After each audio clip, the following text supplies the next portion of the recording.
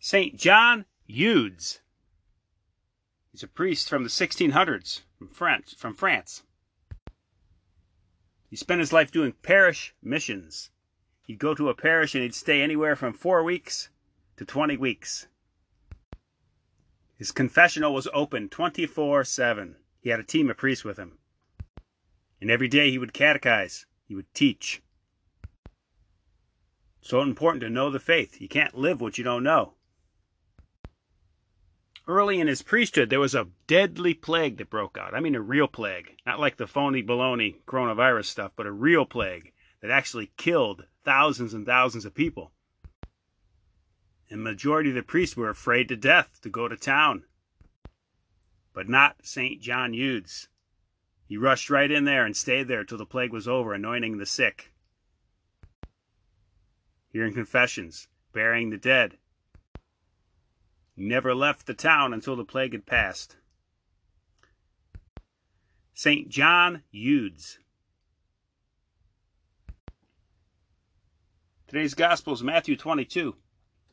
But the Pharisees, heard that Jesus had silenced the Sadducees. They came together, and one of them, a doctor of law, asked Jesus, tempting him, "Master, which is the great commandment in the law?" Jesus said to him, "Thou shalt love the Lord thy God with thy whole heart, with thy whole soul, with thy whole mind." That's a good verse there for your mental prayer today. Whole heart, whole soul, whole mind. God wants 100%. Not 90%, not 95%, 100%. Or like John Eudes, give 110%. This is the greatest and first commandment, and the second is like to this: Thou shalt love thy neighbor as thyself. You can see St. John Eudes in that. On these two commandments dependent the whole law and the prophets. St. Pius X Catechism is going to go into the 9th article of the Creed again. He titles this the Church Teaching and the Church Taught. He says, there is a notable distinction between the members of the Church. There are some who rule and some who obey, some who teach and some who are taught. Thus we have the two parts of the Church, the teaching church and the Church taught. What do you call that part of the Church which teaches? Answer, the teaching church. And what do you call the part of the Church which is taught? The learning church, or the Church taught. That'd be us. Who has set up this distinction in the Church? Jesus himself. Are the Church teaching and the Church taught then two different churches? No.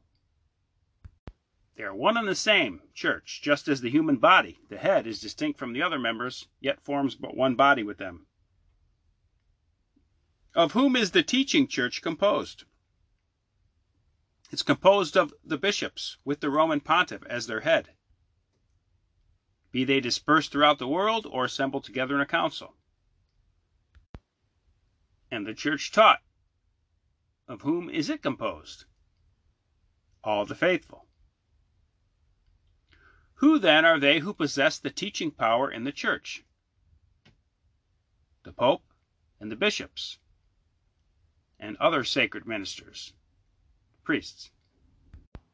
Are we obliged to hear the teaching church? Yes, without a doubt, we are obliged, under pain of eternal damnation, to hear the teaching church.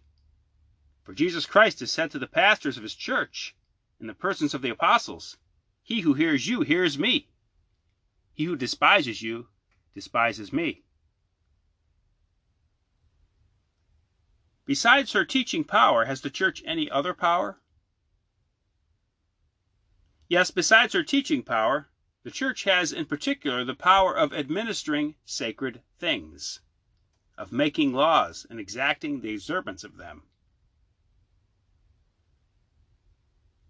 Does the power possessed by the members of the hierarchy come from the people? No. It would be heresy to say that it does. It comes solely from God.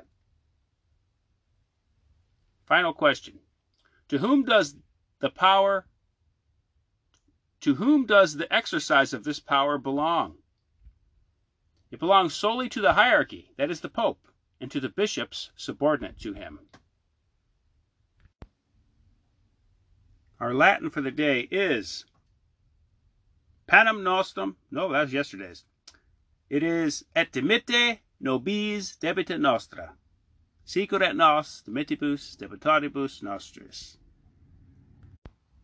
Break that down. Et and Dimitte means forgive, nobis us, and forgive us, debita nostra, debts ours. So literally the translation would be, and forgive us debts ours, and forgive us our trespasses. Sicut et nos Dimittimus. Sicut, as we, nos, us, Dimittimus, forgive, Debitoribus, debtors, Nostris, us, as we forgive those who trespass against us. So, one more time. Sicut et dimitte nobis debita nostra, sicut et nos dimittimus debitoribus nostris. Forgive us our trespasses, as we forgive those who trespass against us. In this petition of the Our Father, we recommit to forgive everybody in our path. Today is Friday, the day of penance. Give up meat today. Pick some penance to do today and stick with it all day. Jesus says, do penance or perish.